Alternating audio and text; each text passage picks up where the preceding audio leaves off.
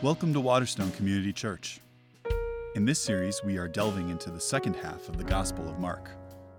We will study how Jesus challenges others' expectations of who the Messiah ought to be. As he goes on to be crucified and vanquish death, we will discuss what he taught his disciples along the way.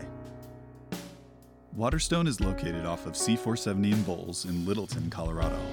Our weekly services are held on Saturdays at 5:30 p.m. and Sundays at 9 and 10:30 a.m. Learn more about us at waterstonechurch.org. A reading from Mark chapter 11. As they approached Jerusalem and came to Bethphage and Bethany at the Mount of Olives, Jesus sent two of his disciples, saying to them, "Go to the village ahead of you, and just as you enter it, you will find a colt tied there, which no one has ever ridden. Untie it and bring it here. If anyone asks you, 'Why are you doing this?' say, 'The Lord needs it, and will send it back here shortly.'" They went and found a colt outside in the street, tied at a doorway. As they untied it, some people standing there asked, "What are you doing untying that colt?" They answered as Jesus had told them to, and the people let them go. When they brought the colt to Jesus and threw their cloaks over it, he sat on it. Many people spread their cloaks on the road, while others spread branches they had cut in the fields. Those who went ahead and those who followed shouted, "Hosanna! Blessed is he who comes in the name of the Lord. Blessed is the coming kingdom of our father David. Hosanna in the highest heaven." Jesus entered Jerusalem and went into the temple courts. He looked around at everything, but since it was already late, he went out to Bethany with the 12. The next day, as they were leaving Bethany, Jesus was hungry. Seeing in the distance a fig tree in leaf, he went to find out if it had any fruit. When he reached it, he found nothing but leaves, because it was not the season for figs. Then he said to the tree, "May no one ever eat fruit from you again." And his disciples heard him say it. On reaching Jerusalem, Jesus entered the temple courts and began driving out those who were buying and selling there. He overturned the tables of the money changers and the benches of those selling doves, and would not allow anyone to carry merchandise through the temple courts. And as he taught them, he said, "Is it not written, 'My house will be called a house of prayer for all nations'? But you have made it a den of robbers." The chief priests and the teachers of the law heard this and began looking for a way to kill him, for they feared him, because the whole crowd was amazed at his teaching. When evening came, Jesus and his disciples went out of the city. In the morning, as they went along, they saw the fig tree withered from the roots. Peter remembered and said to Jesus, "Rabbi, look, the fig tree you cursed has withered." The word of the Lord. Let's pray. Father, we just want to invite you to be in our midst this morning as we open up the scriptures, as we wrestle with what they mean and what they mean to our lives. We pray your Spirit would give us insight, that he would touch our minds, our hearts, on our wills, so that as we leave here today, we're more passionate about you and understand who you are and what you desire from us and for us. We ask that that would happen this morning in the name of Jesus Christ. Amen. One of the greatest sermons in history was written and preached in 1738 by a man named Jonathan Edwards. Some people consider him the greatest American theologian. The title of the sermon was "The Excellencies of Christ." And just side note for you, it took him over 2 hours to preach the sermon. You thought I preached long. I do, but not that long. Edwards became fascinated by a verse in the book of Revelation, chapter 5, actually 2 verses 5 and 6, and this image that he encountered here. You remember from our study in the book of Revelation that John has seen these scrolls, and the scrolls represent the purposes of God in history, and there's nobody who's able to open up the scrolls, unseal them. So he begins to weep. So one of the elders said to me, to John, "Do not weep. See, the Lion of the tribe of Judah, the Root of David, has triumphed. He is able to open the scroll and its 7 seals." Then I saw a lamb looking as if it had been slain, standing at the center of the throne. It's a really strange image. On the one hand, Jesus is the Lion of Judah. On the other hand, he's the Lamb of God. And those seem almost paradoxical. Edwards preaches this about this text. He says, the lion excels in strength and in the majesty of his appearance and voice. The lamb excels in meekness and patience, his sacrifice for food and clothing. But we see that Christ is in the text compared to both, because the diverse excellencies of both wonderfully meet in him. There is in Jesus Christ a conjunction of such really diverse excellencies as otherwise would have seemed to us utterly incompatible in the same subject. So different, and yet they go together. John Piper writes this about this issue. Jesus is the Lion of Judah and the Lamb of God. He was lion-hearted and lamb-like, strong and meek, tough and tender, aggressive and responsive, bold and broken-hearted. It's interesting when you think of Jesus as the Lamb of God and the Lion of Judah. We really like this notion that he's the Lamb of God, right? A lamb is gentle. A lamb gives you sustenance. We use them for meat and for wool and for milk. A lamb is cuddly and soft. I mean, who wouldn't like a lamb? We like Jesus as a lamb. I'm not so sure we like Jesus as a lion. A lion is not very cuddly. A lion is powerful and strong and courageous and forceful and bold. And a lion roars. And a lion at times is angry and at times violent. We're not so sure about Jesus as a lion. In the passage we're going to look at this morning, we see both Jesus as a lamb and Jesus as a lion. And we have to embrace both. Mark, the book we've been looking at, has been wrestling with this question, who is Jesus? And in chapter 8, we get an answer to that from the lips of Peter. Jesus asked Peter, who do you say I am? And Peter gets it right. He says, you're the Christ, the Messiah. Christ simply means the anointed one. Messiah equivalent means the anointed one. It indicates God's chosen king. They were anointed with oil. That's who Jesus is. But the question then becomes, what kind of Messiah is he? And Mark is beginning to continue to explore the answer to that question. What kind of Messiah, what kind of king is this Jesus?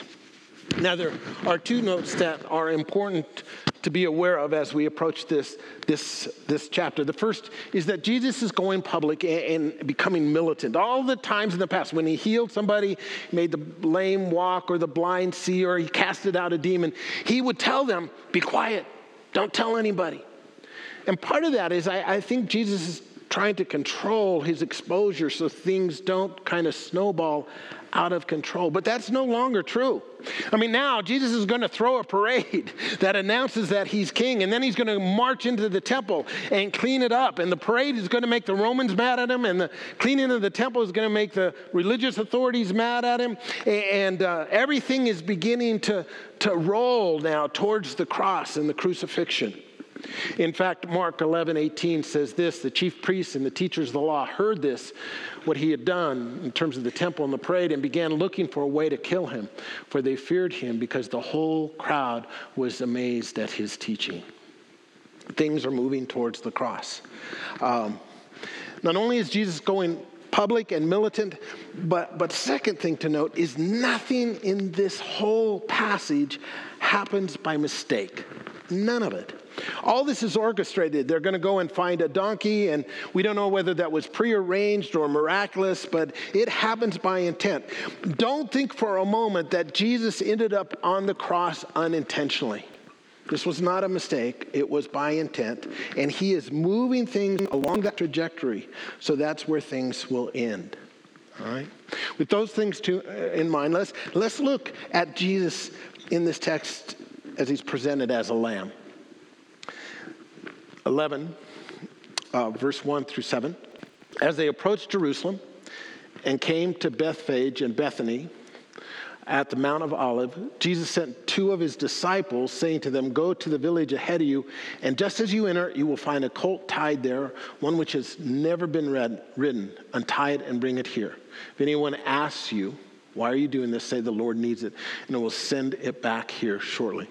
It's like all this is prearranged. They're going to find a colt. The colt is tied up, which is an image that harkens back to the Old Testament, and this colt has never been ridden.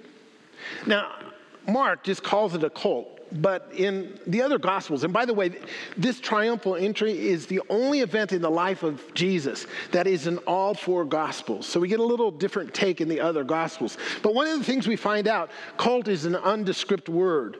But if you go to one of the other Gospels, we're told that it's actually a foal of a donkey, a baby donkey. He's arranged to have this baby donkey. They bring Jesus the baby donkey. They lie a cloak over his back, and Jesus climbs on. You can kind of picture it in your mind. I'm wondering if he had trouble staying on this little baby donkey. And he starts to ride it from the Mount of Olives down into the Kidron Valley. And it's really steep, and you can kind of see the donkey, rocking back and forth, and Jesus trying to stay on. And then they head up towards Jerusalem, because you have to go down in the valley, then up towards Jerusalem and the Temple Mount. And when that happens, the crowd just goes nuts because they have incredibly high expectations. Let me tell you why. Number of things. At this moment in Palestine, the Romans were oppressing the country, and their goal was to pillage and to use the resources to the greatest extent possible. Some historians tell us that Roman taxes at this moment were 40%. So you would pay with money. If you couldn't pay with money, you would pay with goods. If you couldn't pay with goods, you would have to give up your land. So we have a lot of people disenfranchised who have become landless because of the Roman oppression. And the Jews are powerless. They're not allowed to have any political leader at this point. They are allowed to have a high priest, but even that, the Romans have taken the gowns of the high priest, the ceremonial robes, and they have locked them up and will only allow the high priest to have them at certain times in the year, because they're concerned that the high priest is one of those people who could initiate a rebellion. So they've locked them up. They can only use them on certain holy days. Along with that, the Romans have built a fortress. It's called the Fortress of Antonia. It was named after Marcus Antony, and it's built on the northwest corner of the temple. And it's huge, and it houses about 600 Roman soldiers. It has 4 towers, 14 stories high. They look down on the court of the Gentiles. They look down on the temple. They're there just to make sure nothing happens. It's Passover, and at Passover, thousands of people would come in to Jerusalem. I mean, hundreds of thousands of people. In fact, some historians estimate that at points, 2.5 million pilgrims would make their way towards Jerusalem during the Passover. So it is utter chaos. And a few days before this, Jesus had been in Bethany, and his friend Lazarus had died, and Jesus has raised him from the dead. Now, it's one thing to heal the sick. It's another thing to make the lame walk or the blind see. But if you start raising people from the dead, people are going to take note. So there's this buzz about Jesus. So when he starts coming in on this little donkey, man, the place explodes. They just go wild. They go nuts because they think this is the coming Messiah. This is the King. And to a degree, they're right. I mean, before this, in the previous chapter, you remember that Mark had this blind man call Jesus the Son of David, which is a messianic title. This is the coming King. Their hopes are going to be realized. And notice how they respond. Many people spread their cloaks on the road, while others spread branches they had cut in the fields. Those who went ahead and those who followed shouted, "Hosanna!"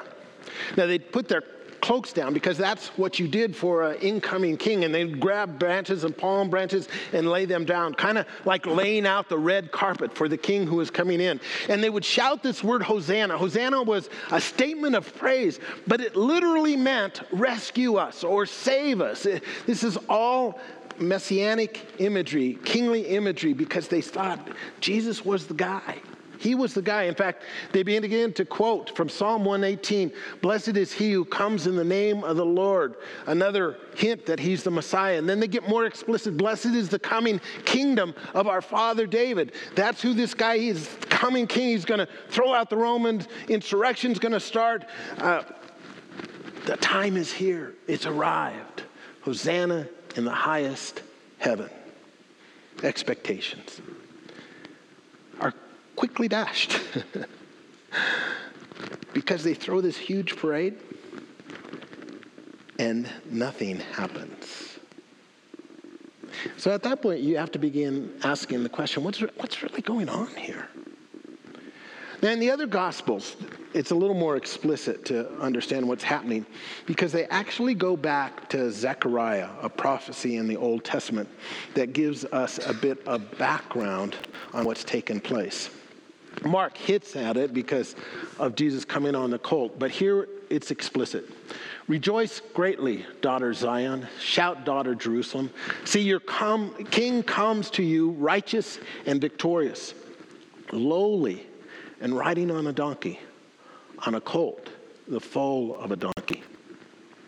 I will take away the chariots from Ephraim and the war horses from Jerusalem, and the battle bow will be broken. He will proclaim peace to the nations. His rule will extend from sea to sea and from river to the ends of the earth."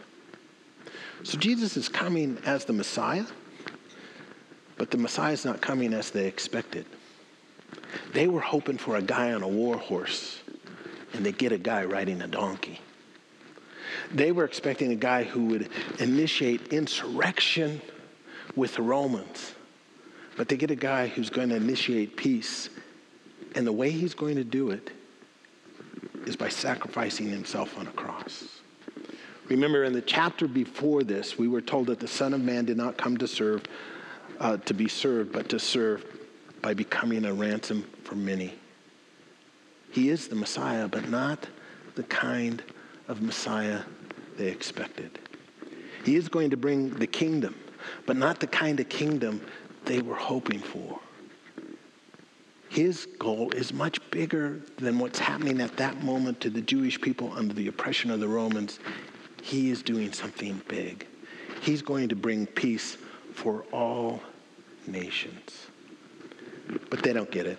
Especially even the disciples who have been walking with Jesus and under his ministry for the last 3 years don't get it. In fact, John chapter 12, verse 16, this is in John's description of the triumphal entry. He makes this editorial comment. He says, "At first his disciples did not understand all this.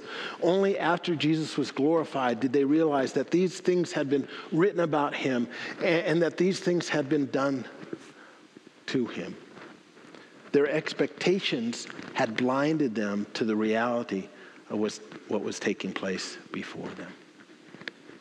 And when Jesus arrives, he gets in the city of Jerusalem. He does something very strange.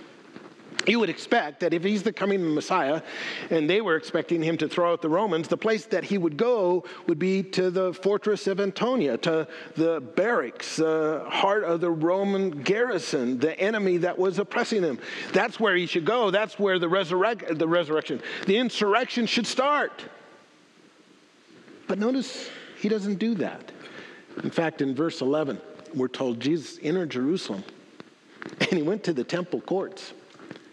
And this is bizarre. He looked around at everything, but since it was already late, he went out to Bethany with the 12. It's kind of like he shows up at the greatest religious institution they have, the temple. He observes what's going on, takes a few notes, and walks away.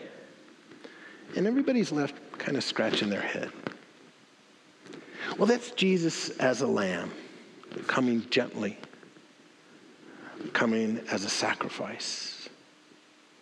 Jesus, the Lamb of God. Now we get to see him as lion. This morning, verse 12, the next day, as they were leaving Bethany, Jesus was hungry. Seeing in the distance a fig tree in leaf, he went to find out if it had any fruit. And when he reached it, he found nothing but leaves because it was not the season for figs. Then he said to the tree, "May no one ever eat fruit from you again." And his disciples heard him say it. And you look at this and you go, what the heck? What? This is really bothersome.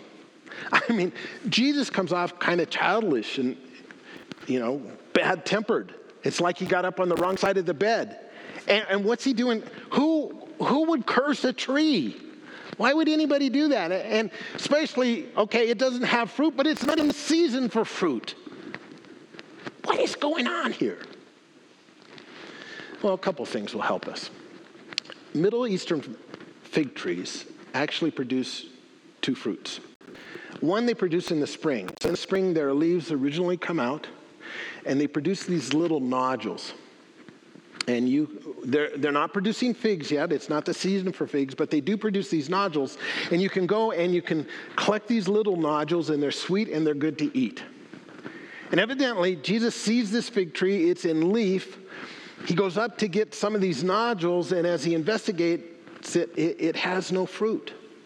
Now, if you're a fig tree and your leaves are out and you have no fruit, if you're not producing these little nodules, something is wrong. Something's off. So what Jesus decides to do is to use this fig tree as an object lesson for his disciples. Remember, he had gone to the temple and he had taken notes. And at the temple, he saw lots of religious activity. There was lots of leaves, lots of things going on, lots of chaos happening, a vibrant place.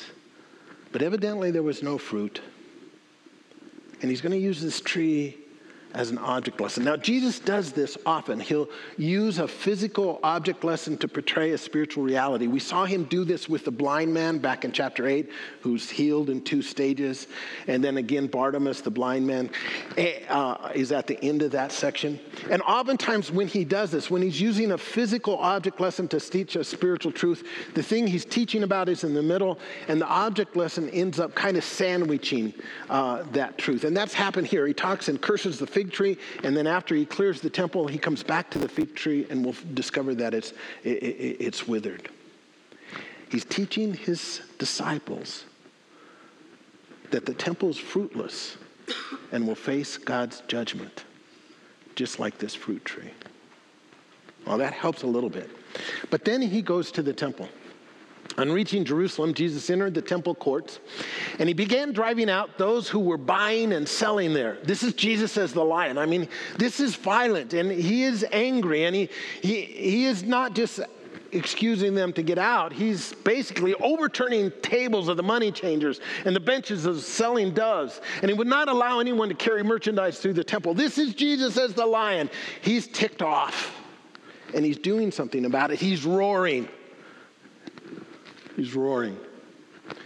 And as he taught them, he said, is it not written, my house will be a house of prayer for all nations, but you have made it a den of robbers.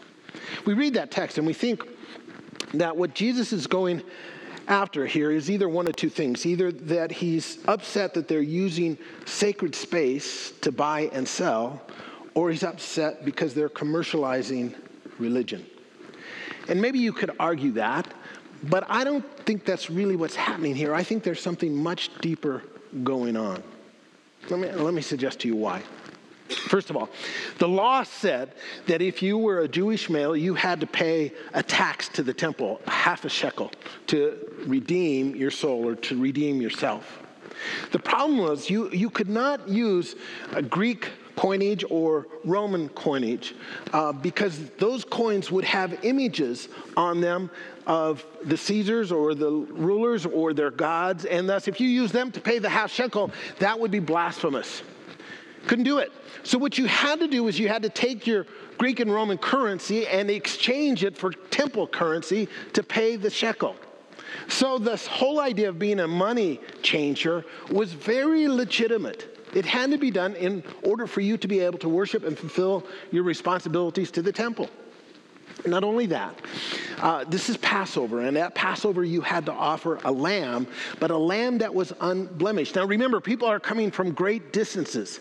Now sometimes I suppose a person would grab an unblemished lamb from their flock and make their way to Jerusalem, but the chances of your lamb being hurt or eaten or somehow becoming blemished or wounded were high. I mean, you're traveling a long ways, and when you offered the lamb, it had to be unblemished. So it made a lot more sense, instead of bringing your own lamb, just to go to the temple and buy one of their unblemished lambs, one of their unblemished sacrifices.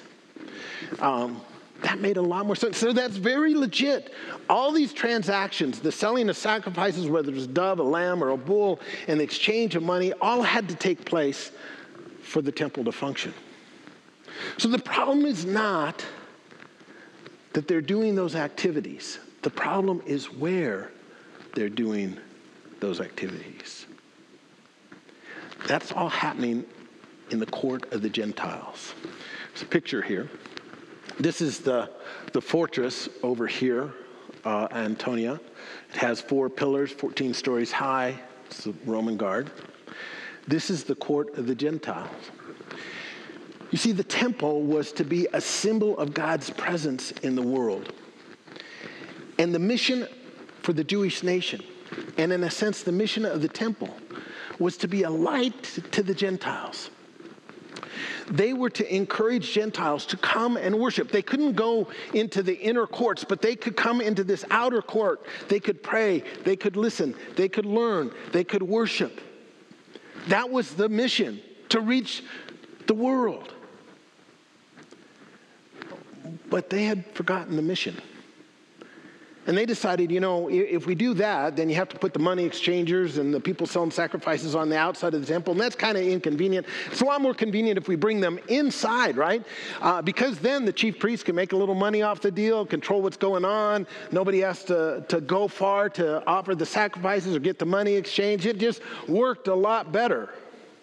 And besides that, they didn't care about the Gentiles anyway, because the Gentiles were the Romans who were oppressing them. So this was a good deal, but it's not what God intended. They have distorted God's mission. Look, you can see this in the passage. When Jesus sits down then and teaches, it says, as he taught them, he said, "Is it not written, my house will be called a house of prayer for all nations?" Even the temple wasn't just about the Jewish nation. The Jews had been blessed in order to be a blessing. It was about reaching the world. You say, well, wait a second, Nick, notice the end, but you have made it a den of robbers. If it's a den of robbers, then it has to be about commercial transactions. Well, the Greek word here for robber is the word leistes. Leistes. It's an interesting word. Half the time it is translated as thief or robber, and half the time it's translated as revolutionary. The word literally means violent one. Violent one. And I think a better translation here would be, you have made my house a den of revolutionaries. There was an ultra-Orthodox party known as the Zealots who wanted to violently overthrow the Romans. They could care less about the Gentiles. Their whole religion was about them and their tribe. They had forgotten that God was about something bigger than just themselves. And if you don't allow the court of the Gentiles to be a place to reach out and you just use it for yourself, you're off mission. Now that begins to make sense. Because he is saying that fig tree, it had great leaves. It's like all the religious activity taking place in the temple, but it had no fruit. You're not reaching the Gentiles. You've distorted the mission of God.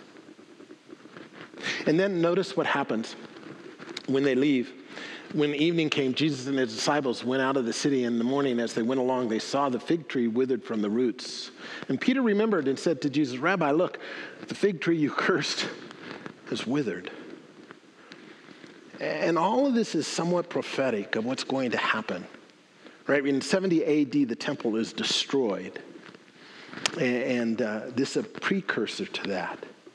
And in fact, when Jesus in the temple stops all the activity, all the merchandise, he's stopping the whole sacrificial system for a moment. And that's just a precursor to what's going to happen, because Jesus is going to be sacrificed. And once he's sacrificed, there's no reason for any more sacrifices at all for the temple. Its purpose is served, and that's what's coming. So let's put it all together. The point is really simple. Jesus is the king, a lamb who comes gently to bring universal shalom or universal peace, utopia, and a lion who comes forcefully to bring judgment on those who distort God's mission. Great. What's that mean? I mean, what can we learn? Well, let me give you three things I think we should learn from this. The first is pretty obvious. Jesus is king. And that means he's sovereign. That means he's in control of all of life. That means there is nothing that happens in life that doesn't happen at his discretion. You see this in the story. I mean, Jesus has orchestrated everything. His eventual death is not by mistake. God's king. He's in control of everything. Now, that does not mean that everything happens for a reason. Rather, it means that God gives reason to everything that happens. Let me say it a different way. That means that everything that happens doesn't happen for God's purpose, but God gives his purpose to everything that happens. You see, we live in a fallen world, and in a fallen world, bad things just happen because it's a fallen world. And those bad things, when they happen, aren't orchestrated to happen by God saying, oh, I'm doing this so I can teach you this lesson. But that bad thing may happen just because you're in a fallen world, and God may use that then to transform you. Everything doesn't happen for a reason, but God gives reason to everything that happens because he's sovereignly in control. And if Jesus is king, then that means he has the right and the desire for us to give him complete and total allegiance. Jesus wants to be king over every aspect of our lives. Kind of see this at the beginning of the story when everybody's ripping off their clothes and laying it down and putting the branches there. They're marking him as king. They're giving up their resources. Everything is to serve him. And that's what Jesus wants in every aspect of our life. He doesn't want to be an add-on to your life. He wants to be the controlling center of your life. It's not okay with him for you to give him control and allegiance in one dimension of your life, but to wall off other dimensions of your life. He wants it all. He wants your allegiance in how you think and what you say and how you act.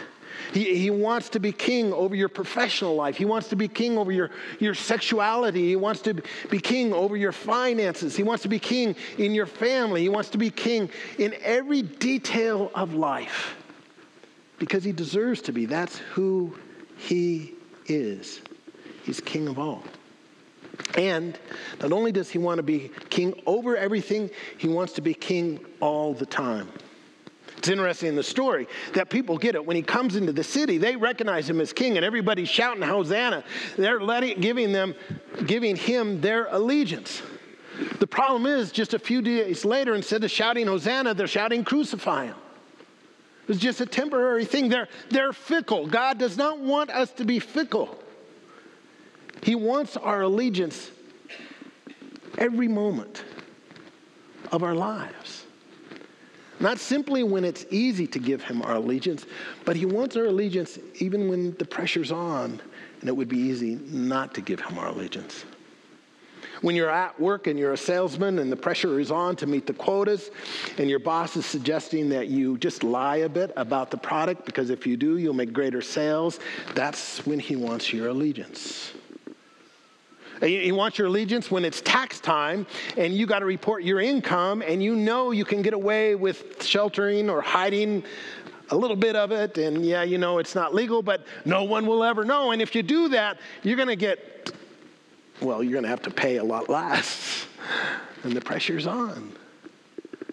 Will he be king then? The pressure's on when you're in one of those conversations and Jesus comes to be the topic and the pressure is on to be politically correct and you want to keep your mouth shut rather than speak up for him. What will you do? Will he be king then? He wants our allegiance all the time. You see, in the end, it really is an issue of timing. I mean, whether we make him king now or we make him king later, the reality is at some point we will make him king. Every knee will bow and every tongue confess that Jesus is Lord. So Jesus is king. Second thing we learned is that his mission is the world. Jesus is cosmic. He wants to reach all the nations. And he's irritated that the Jewish nation has said, no, we don't want to do that. He wants to reach out to every tribe, every tongue, every people group, every nation. Because that's his agenda, to reach the world. It was not just about the Jewish nation and their tribe. It was about the whole world, everyone. Now here's the thing. If that is Jesus' mission and he's our king, then that has to become our mission. We got to be about reaching the world. We got to be about reaching the nations. Larry was telling me that a few weeks ago we were having a funeral here, and he was in the building, and somebody came in and saw our mission areas and saw that we do a lot in terms of reaching out to the Muslim population. And he asked Larry, do you guys have a mosque here? And Larry said, no, we don't have a mosque here. He says, well, why are you doing all this outreach to Muslims? And Larry said, because we love Muslims. They're on God's heart. We want to reach them. That's part of the mission. You know, I've had people actually leave Waterstone because we have made a focus in our missions program to reach Muslims. Why do we do that? Because God loves Muslims and they need Jesus. And if he loves them, we need to love them. It's part of the mission. We can't distort it just to protect our own interests and protect our own tribe. We have a calling that's much bigger than that. The problem is it's easy for us to get off mission. It's interesting, Jesse, who's in charge of outreach, was sharing with staff our plans to start Alpha right after Easter. Alpha is a program to reach those who are kind of exploring Christianity and exploring Jesus. And he was giving us some statistics about people sharing their faith. And one of the things he said is that of those who are believers, 45% of them have never shared their faith with another person. Folks, that's no fruit. We have to be sharing the reality of Jesus with others. That's part of our calling. Our calling is to see God's kingdom, and his kingdom means people seeing him as king. It's very easy for us to take our eyes off the bigger picture, the cosmic mission of Christ, and simply turn them inward. We then kind of think Jesus is all about us, meeting our needs, making us happy, giving us the abundant life. He becomes very therapeutic. We want his forgiveness, and we want his comfort, and we want his gentleness, and we want him as a lamb. And we forget that the lamb is still cosmic.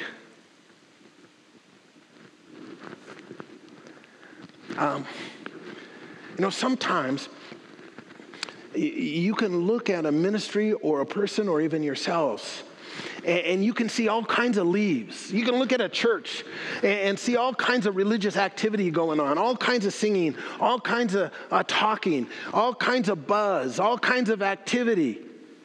And then when you begin to explore it a little more closely, you see there's not much fruit. There's really not people coming to know Jesus. They're really not pursuing God's justice. They really don't give a rip about the poor or the oppressed or the marginalized or the immigrant. They've taken the faith and just made it about them and their tribe, and they're playing it safe. And sometimes that's true when you look at a person from a distance. The leaves look great. They look awesome.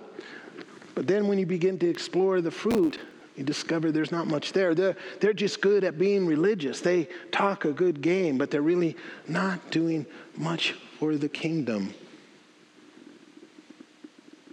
The call for us is to be on mission, and the mission is the world.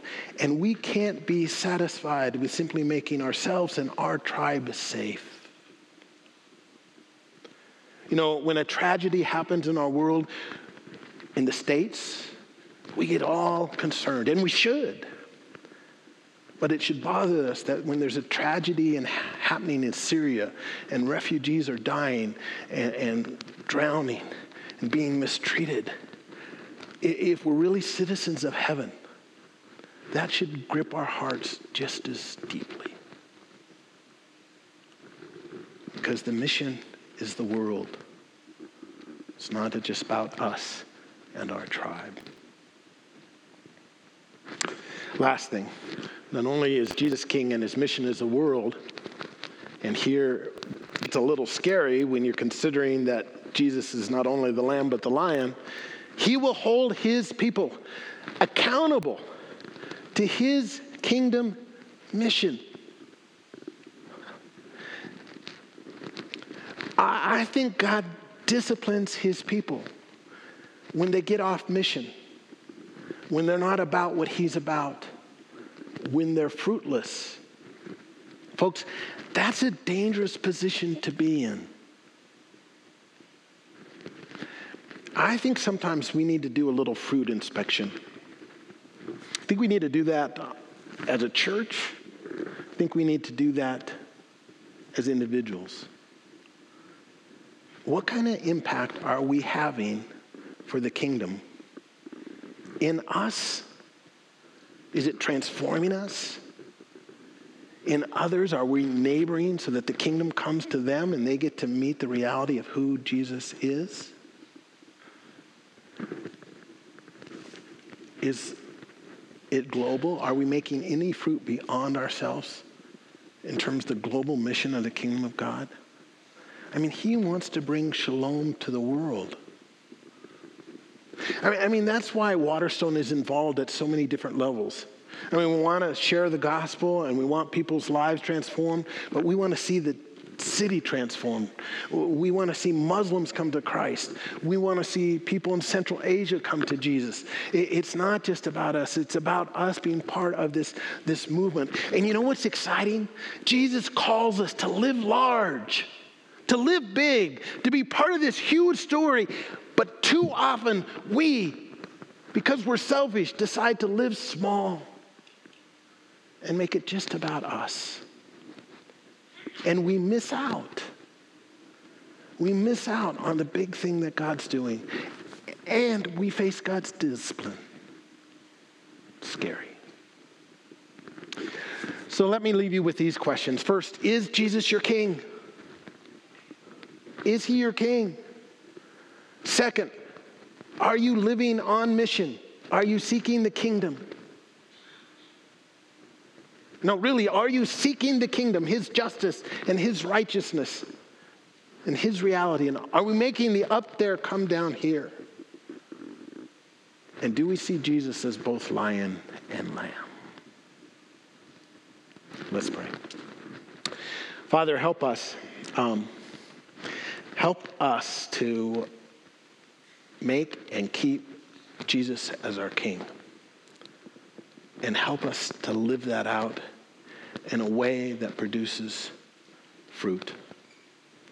Father, both as a church, I pray that for Waterstone, and I pray it for our people, and I pray it for myself.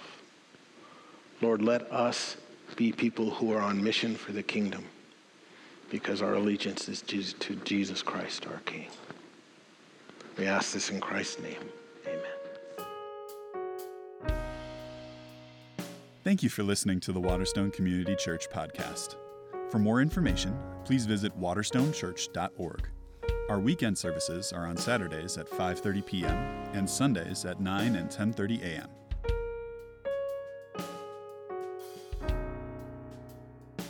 Thanks for listening.